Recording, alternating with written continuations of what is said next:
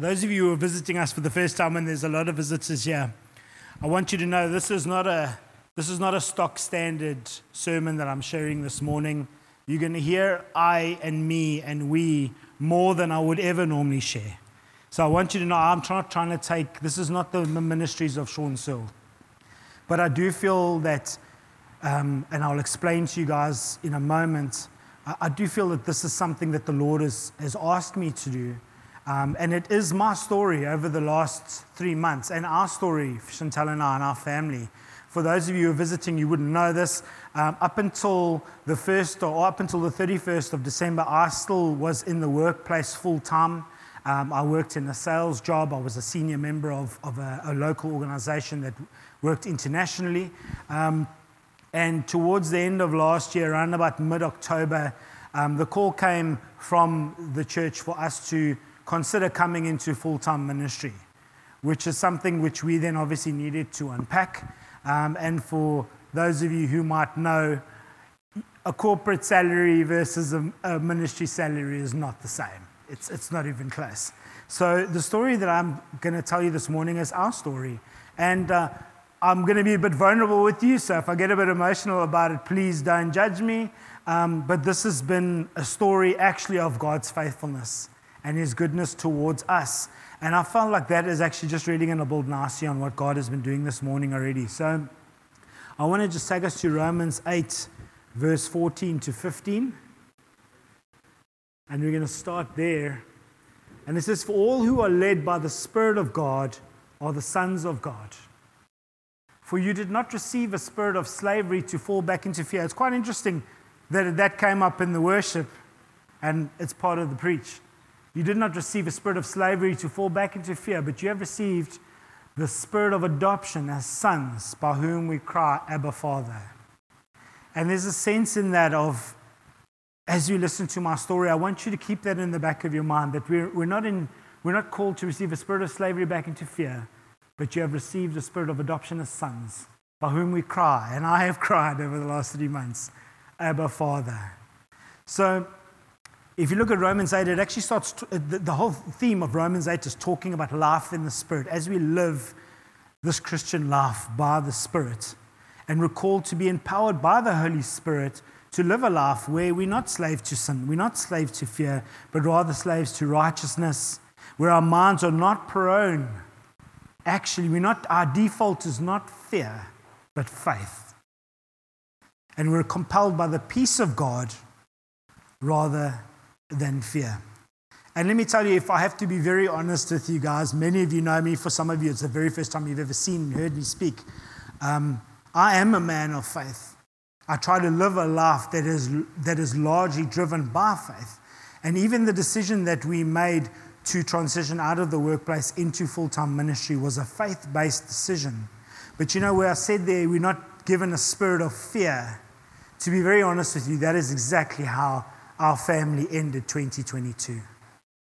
In great fear and in great anxiety around what this future would hold for us as a family. After 25 years in the workplace, I'm officially a full-time elder. So this is my job. And I praise God that He would see fit to use a rubbish like me to lead anything. But He's chosen to, and His ways are not our ways.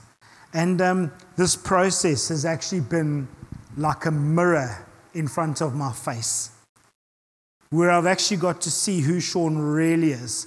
Not Pastor Shaun that looks all glitzy and glammy on a Sunday and tries to look. No, the real Shaun. The Shaun that has real fears, real anxiety, that is actually... I felt like our whole identity was being shaken. Everything that I've known in my life for the last 25 years was being shaken. God shook my security in a paycheck and commission and perks and, all those good things that come with working in corporate. Every single thing that we have is security in terms of home, car, finance. All these things started to be shaken. And God started to ask us, are you willing to let go? And very soon, actually, I found my flesh start to rise. And it started to protest, and it started to say this call is too big and the cost is too high.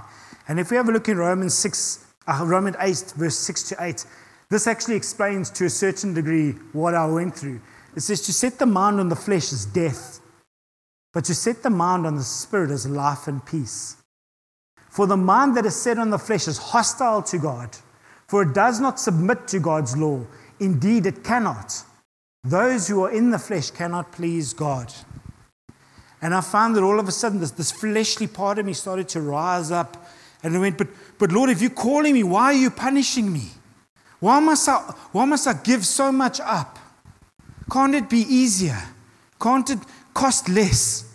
Can't it be something that, you just magically wave a wand and suddenly I don't have to make any sacrifice to do this?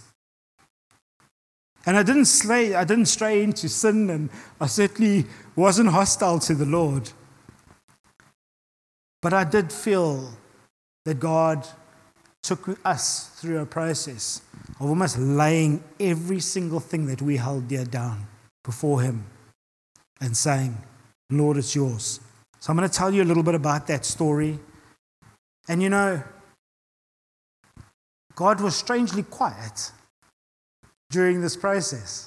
And I see some of the older folks that have been walking with the Lord for a long time just giving a wry grin. You understand, God was strangely quiet.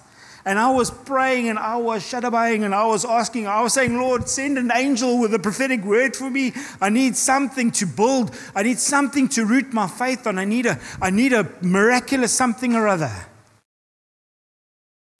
And nothing happened. And I had to search for the loving God. I had to find Him. Because it actually wasn't Him that was quiet. It was me that was too noisy. There was too much going on. So as I said earlier, this really, guys, it's not about me or about us, but I feel like this is a lesson for all of us to learn. And I want it to be something which will encourage us. So as it says in Romans 8:14, it says, for all who are led by the Spirit of God are the sons of God. And I feel like this is a lesson for us in obedience and faith. That would be the name of the sermon, if you want to give it a name. Obedience and faith. So in our transition, obviously now we needed to start to process the fact that our expenses are here and our income is here. And we needed to start to plan, what do we do? And it is a big amount. It's not small, it's big. It's very, very big that we needed to try and just make some changes. And I was overwhelmed. We were overwhelmed. We reached out to many of you guys, and thank you so much for your prayers. And we actually didn't know where to start. It's kind of just like, I don't know where to go from here. And luckily, I work on a very well-documented budget. It's like literally everything is in there, including my bank charges. Everything is on there. It's very detailed. You can look at it and know exactly. You don't have to be an accountant. So the first thing I did, being a traditional businessman, is I went, right, we'll look at the budget and we'll make some cuts. We're going to amend our lifestyle. So we looked at everything. And I took that budget to the Lord maybe 30 times, and we sat together, and I could scrap a couple of things quickly, and I made a couple of cancellations, and we saved a little bit of money. But then it started to get to the big things. It started to get to the things that cost us a lot and the things that give us a lot of comfort.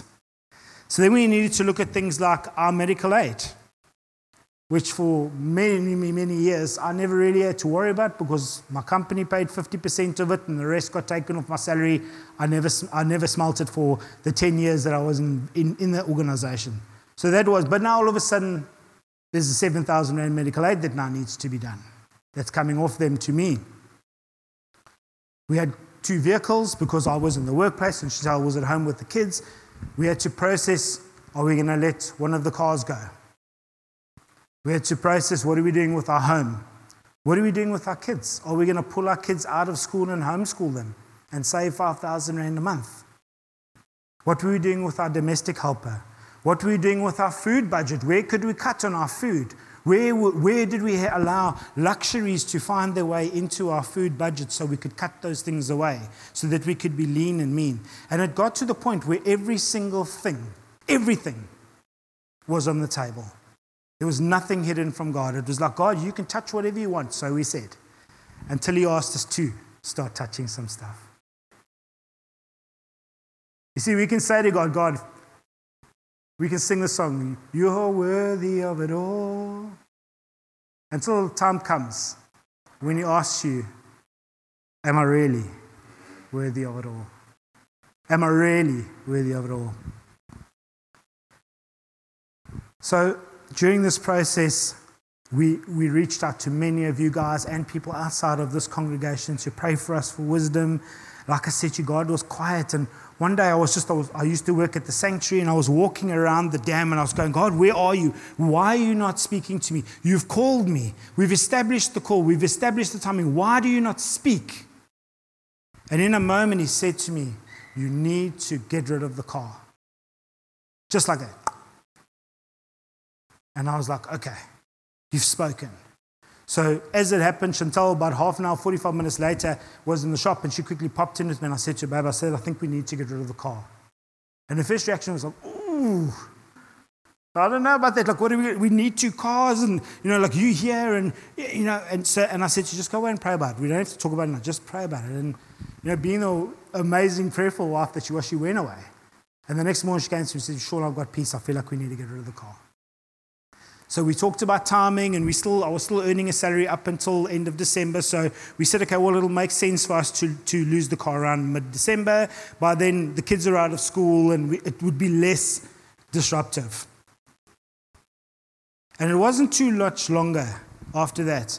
Some of you know the story, and if you've heard it, please forgive me. It wasn't too much longer after that. Our CEO, who's been working with the organization for over 24 years, resigned as well. And then our CFO resigned as well. So there was 3 senior people that were taking about 60 years of experience and IP out of an organization, resigned within a couple of weeks of each other. And the new CEO that had been appointed just happened to be in South Africa from the UK. And obviously, I saw the guy at the coffee station, and I couldn't really avoid him. He wasn't a person that I'd actually even had one conversation with in my life. I'd seen him online, and we'd spoken in general, but we'd never had a real conversation with each other. And I went up to him, and I obviously just wished him all of the very best for his new position as CEO. And he said to me, I believe, Shaun, you're not going to be part of our story anymore. What's happening? So I said, no, well, I'm going to be going into full-time ministry. And he kind of looked at me as if I was from Mars. You see, because people don't have a grid for that, they don't understand. And he said, how does that work? So I said, no, well, I draw a salary, the church does pay me. He said, well, how does it compare with what we pay you? And I said, well, it doesn't. There's no comparison. And he said, how can you do that? In these times, like, our companies, a year earlier had been sold for almost 100 million US. This company's on the go. It's moving. We're excited. How can you go from that to that? And I said, it's not something that makes sense. It's a calling. It's a heart thing. And he said, well, what are you going to do? I said, well, we've decided to sell 1 car. We're probably going to have to getting rid of the house. Those are our 2 biggest expenses. And then we'll have to change our lifestyle. That's just the way it is. And he said, oh, okay. And he shook hands and off he walked. And that Friday he walked in, he came and knocked on my office door, and he said, can I have a moment with you? And I said, sure. He said, I've been thinking about what you've said since earlier this week. He says, we've got a little Ford Figo. It's a 2012 Ford Figo that's a pool car. It sits at the airport, basically. And when guys come in from overseas, they use that car to get up and down so that they don't have to Uber or spend money on car rental. We've had the car as a company for over 10 years. He said, would it help you if I gave you the car? And my answer was, no, thanks. I'm just kidding. I'm just kidding. I got up and I said, that would be absolutely amazing. Thank you very much. And let me tell you something. This man and I had no relationship. In fact, if anything, I probably would have avoided him rather than going to him. And God used someone who actually I thought was quite hostile towards salespeople to actually bless us. And he made provision. But what I want the key here is that God had spoken about something. He said, sort the car out, get rid of the car. We acted in obedience to that. And then he made the provision. He didn't make the provision and then allow us to get rid of the car. Does that make sense? So God provided us with a vehicle. And let me tell you something. I received the car on Monday. It's a 2012 car. It is in mint condition. It looks like it's never been driven. It's done only 60,000 Ks. That car is, it really is. It's better than the car that we're driving today. And it's allowed us to have some choices. But once again, God didn't give us the answers and then the test. He gave us the test and then we reviewed the answers. So obedience was the mission that we had there. So that's one thing down. Awesome. Great stuff. Now we've still got a million things to sort out. And if I had to say to most of you, what is your biggest expense on your budget today? I'm sure that 90% of us would say your house. Your rent, your mortgage, whatever it may be. And we had, for those of you who were part of our journey in Somerset West, we actually moved to this area and came and built a house just behind the Checkers. We built it from scratch. It was a labor of love. In fact, it was what I felt was actually being obedient to something that God had told us to do while we were still in the Sunningdale area. And when we built this house, you can show that picture if you don't mind. When we built this house, one of the things that we felt to do prophetically is that is the foundation of our home. That Holy Bible is the first Bible I was ever given. It was given to me by my grandparents over 30 years ago. There's a cross and there's a rock. And we as a family had prayed and we felt like we wanted to base this house on the Word of God, the finished work of the cross and the rock of our salvation.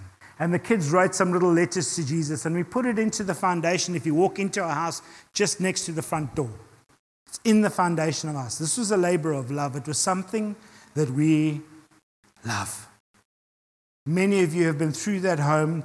It's been a house that has seen prayer, worship, deliverance, tears, joy. It's been God's house to do whatever He wants. And time started to move on. And we started to get ever closer to this 1st of January, where basically that house is going to be taking half of what we're going to be clearing.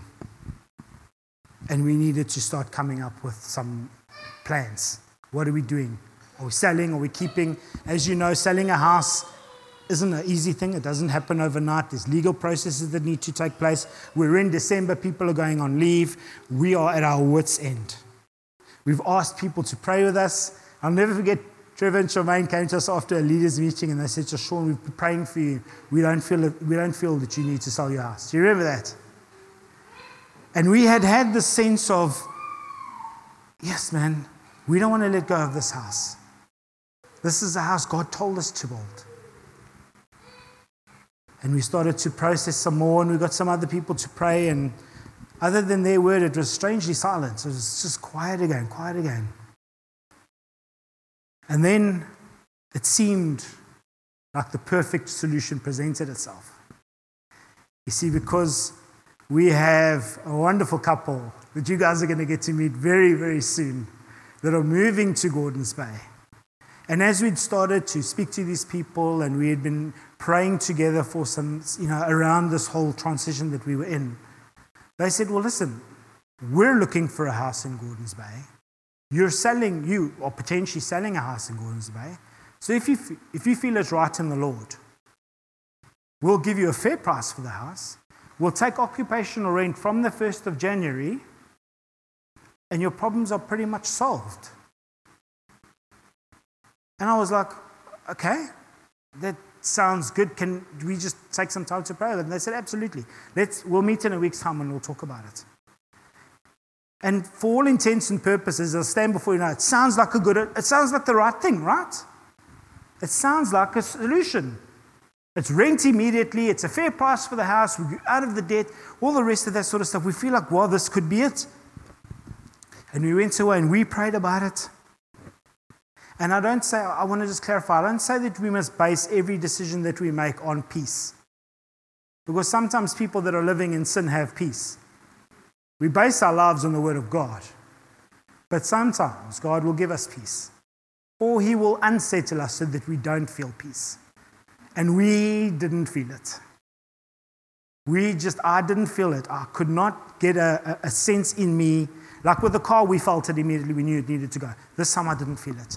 And it was the solution we were waiting for. It was a solution. It was a real solution. So we decided just to give it the next week and we would make our decision. And in the meantime, I now was coming to the end of my tenure at Red Store, and some of my co-workers very kindly arranged a going away party for me. So we had a bit of a lunch. And then the next day, the CEO that was outgoing, it was his farewell party. So we were at Cavalli for a nice dinner. And then the next day was our year-end function. So I got to spend around 2 days with one of our senior executives that's now outgoing in the business and his wife. And it was actually a very wonderful time because I'd known this man for over 10 years. He'd been very instrumental in mentoring me personally in the workplace. And we got to start unpacking, like, what does this call mean? What does it mean to follow your calling to this degree? And we unpacked, and they asked questions, and I got to share how much Jesus means. And how, having seen the pearl of grace, great price, I would sell everything to get it. And as we were finishing up our couple of days together, we were up at Idiom Wine Estate for our function. The time had come when the wine started to taste very good for others, and obviously that was my time to exit. So I decided to shift out a little bit early, and I went to him and I said, look, I just really want to say thank you so much for everything that you've ever done for me, the way that you've mentored me, the way that you've loved us, the way that you've helped me through some of the struggles I had in the workplace. And he looked me in the eye and he said, Shaun, if you ever need anything, come and ask me. I don't say I'll say yes, but come and ask me. And I thought, well, that's very nice of him. And I kind of got in the car. But as I got in the car, it was almost like God put a little bookmark or a pin in that little comment. It went, tuk, and it just stuck in my head. And I went home and we kind of just processed. And a day or two later, I said to Chantal, I said, you know, this is what this man said to me. And I can't get it out of my head. I feel like maybe I need to approach this guy and see if he would be willing to support us. Not invest because there's no return. Not loan because I can't pay it back. But just invest in our house. And Chantal's initial response, to be honest, was a little bit cautious. And she's like, I don't know. I don't know if God works that way. And I don't know, maybe you're making a plan now. You're trying to work the system a little bit here. But if you decide that's the route you want to go, you have my support.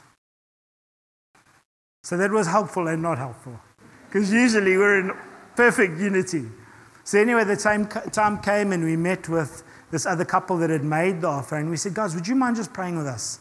Because we're not feeling this. This is what's potentially could happen. I haven't done anything yet, but potentially. And as we spent time together praying and just hearing from the Lord together, the guy actually came to me and said to me, you know what? This is not my house. And I'm withdrawing my offer.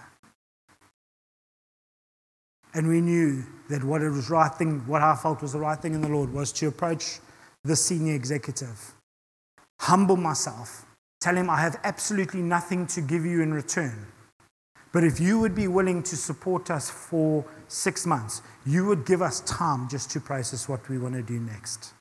And there's a lot of ups and downs and arounds, and I'm giving you the highlights package, but let me tell you something like that. This all came with weight.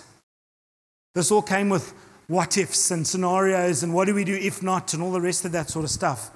And slowly but surely, we just had to release and release and release. And we got to the stage where actually we sat with Mac and Nordine and they prayed with us and they helped us. And we said, you know what?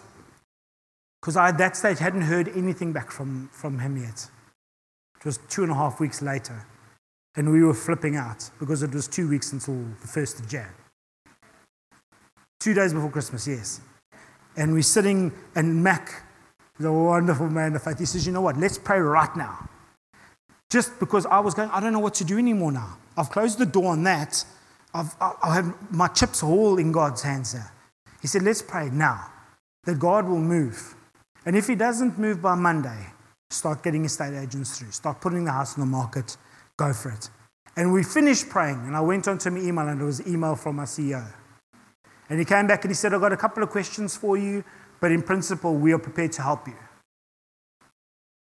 I'll fast forward through that. Essentially, earlier this week, I received the first payment from him that will contribute a portion towards our bond that will allow us to stay in our house for the same price as we'd be able to rent something else.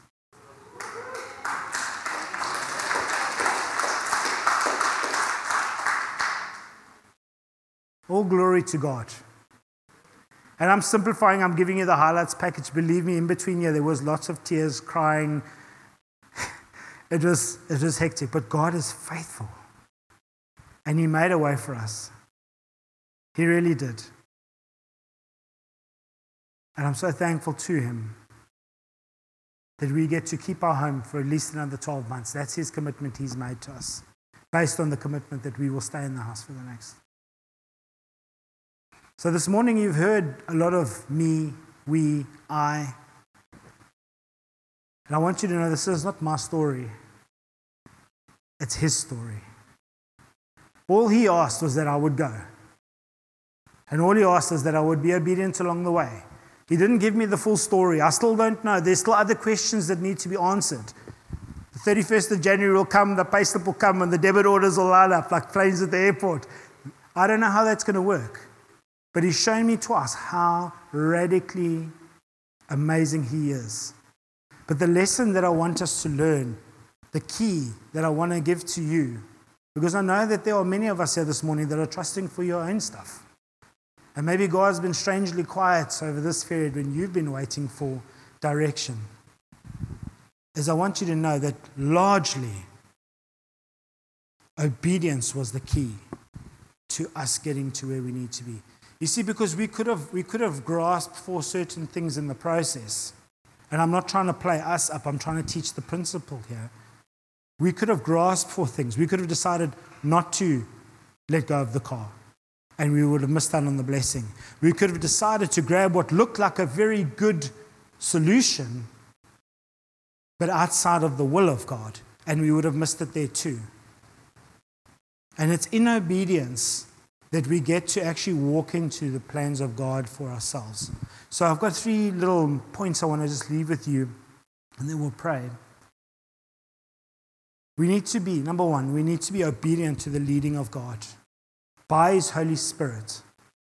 And as we read on the board earlier there, it says, for all who are led by the Spirit of God are the sons of God. Our job is to wait on God. We've got to wait. We're a microwave generation. We're a generation that I want it and I want it now, and you must speak on my terms and you must speak within my calendar, and if you don't, I'm not going to wait, I'm going to make a decision anyway. We've lost the ability to wait on God. And waiting on God isn't this.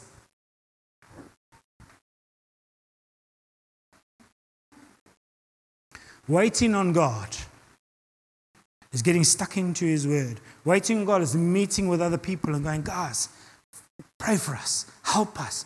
Pray that God would give us wisdom. It's asking God, according to His word, say, Lord, you say that if any of us lacks wisdom, let us come and ask of you, who gives freely and without reproach. We're active in the waiting. We're trying to discern, God, what are you saying? We need to be obedient to the small, still voice. Often in the noise of our own minds, we'll get lost and we'll think God is being quiet, but actually we're just not hearing Him. We haven't made space for Him to be able to speak to us.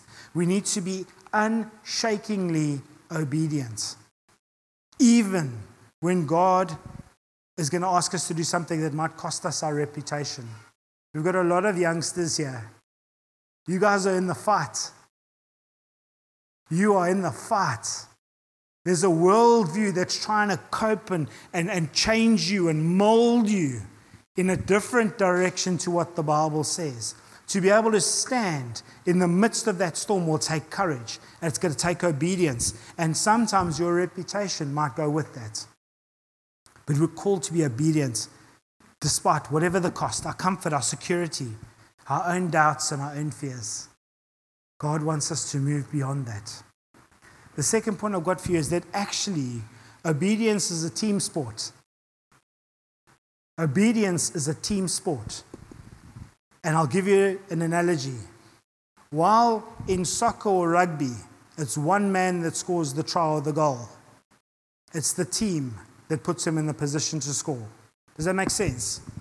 Very often, every single person here should have the ability to hear God.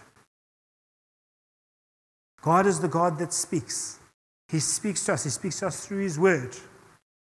He speaks to us through teachings. He speaks to us by His Spirit. He speaks to us through the prophetic. He's constantly trying to communicate with us. And sometimes it can be very easy to make the decisions by yourselves. There's the 10 Commandments. They're fairly clear. You don't need my input to not murder somebody. You don't need my input to not steal.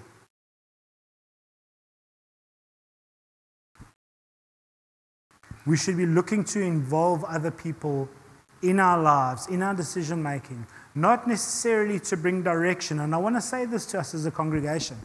Often, when you're coming to leadership for insight, it should be coming looking to confirm what you believe you've already heard, rather than coming for us to tell you what to do.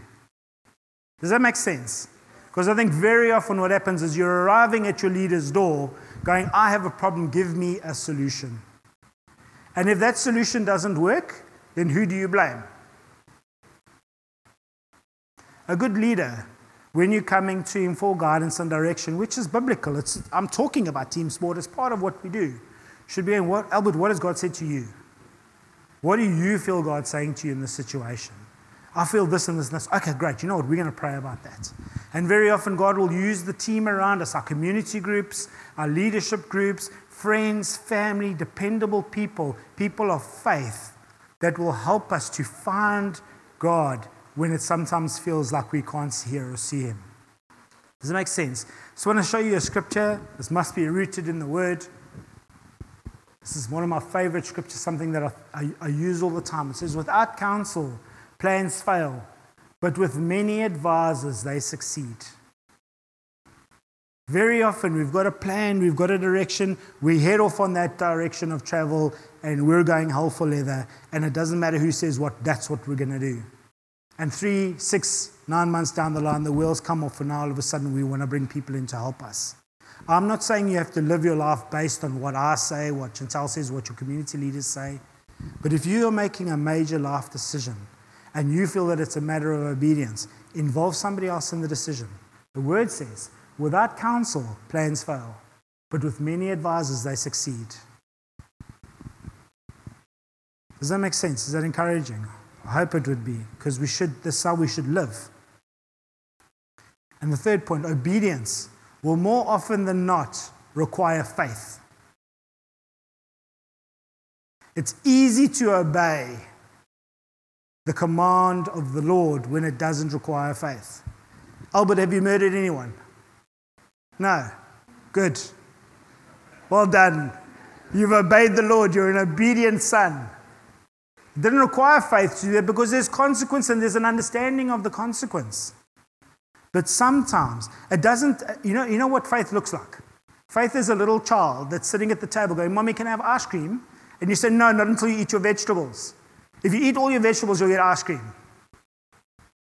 That child needs to get through the pain of the broccoli to get to the pleasure of the ice cream. But there's an element of faith that's in, Mom will do what she says she will do. If I do this, she'll do that. That's basic faith.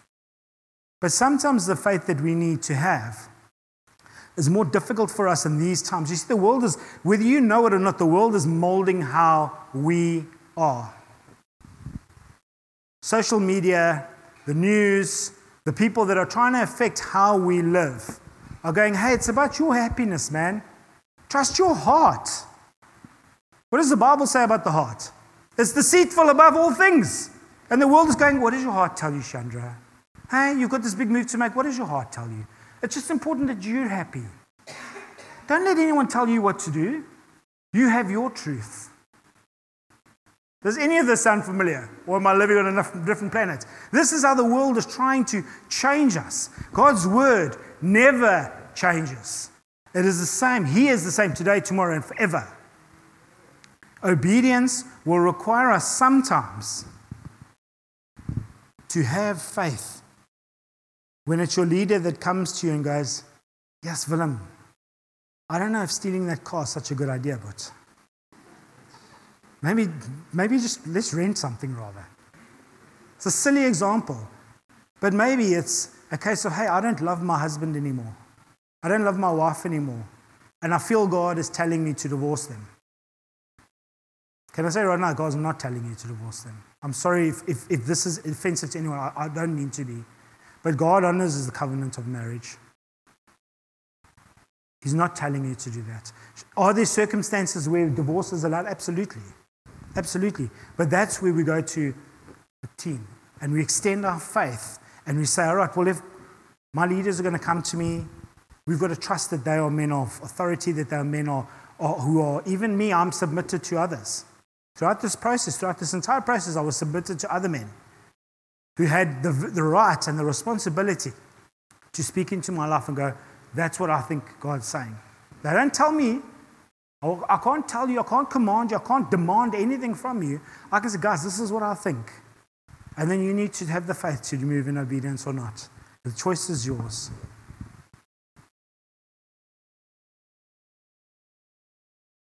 It takes faith to believe sometimes that your leaders might see something that you haven't seen yet. There's something down the road. You see, when we look at Timothy and Titus, what do they call an elder? They call him an overseer, one who looks over.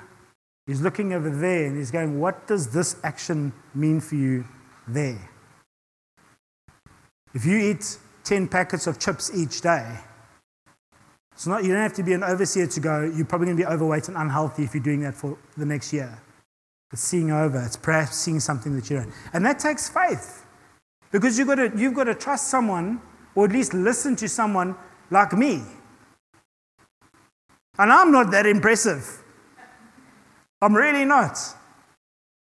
But God has done something and He's gone, that is one that I've ordained him. There's deacons in the house. There's other people that are been given authority with God, not to lord it over you, but to help you.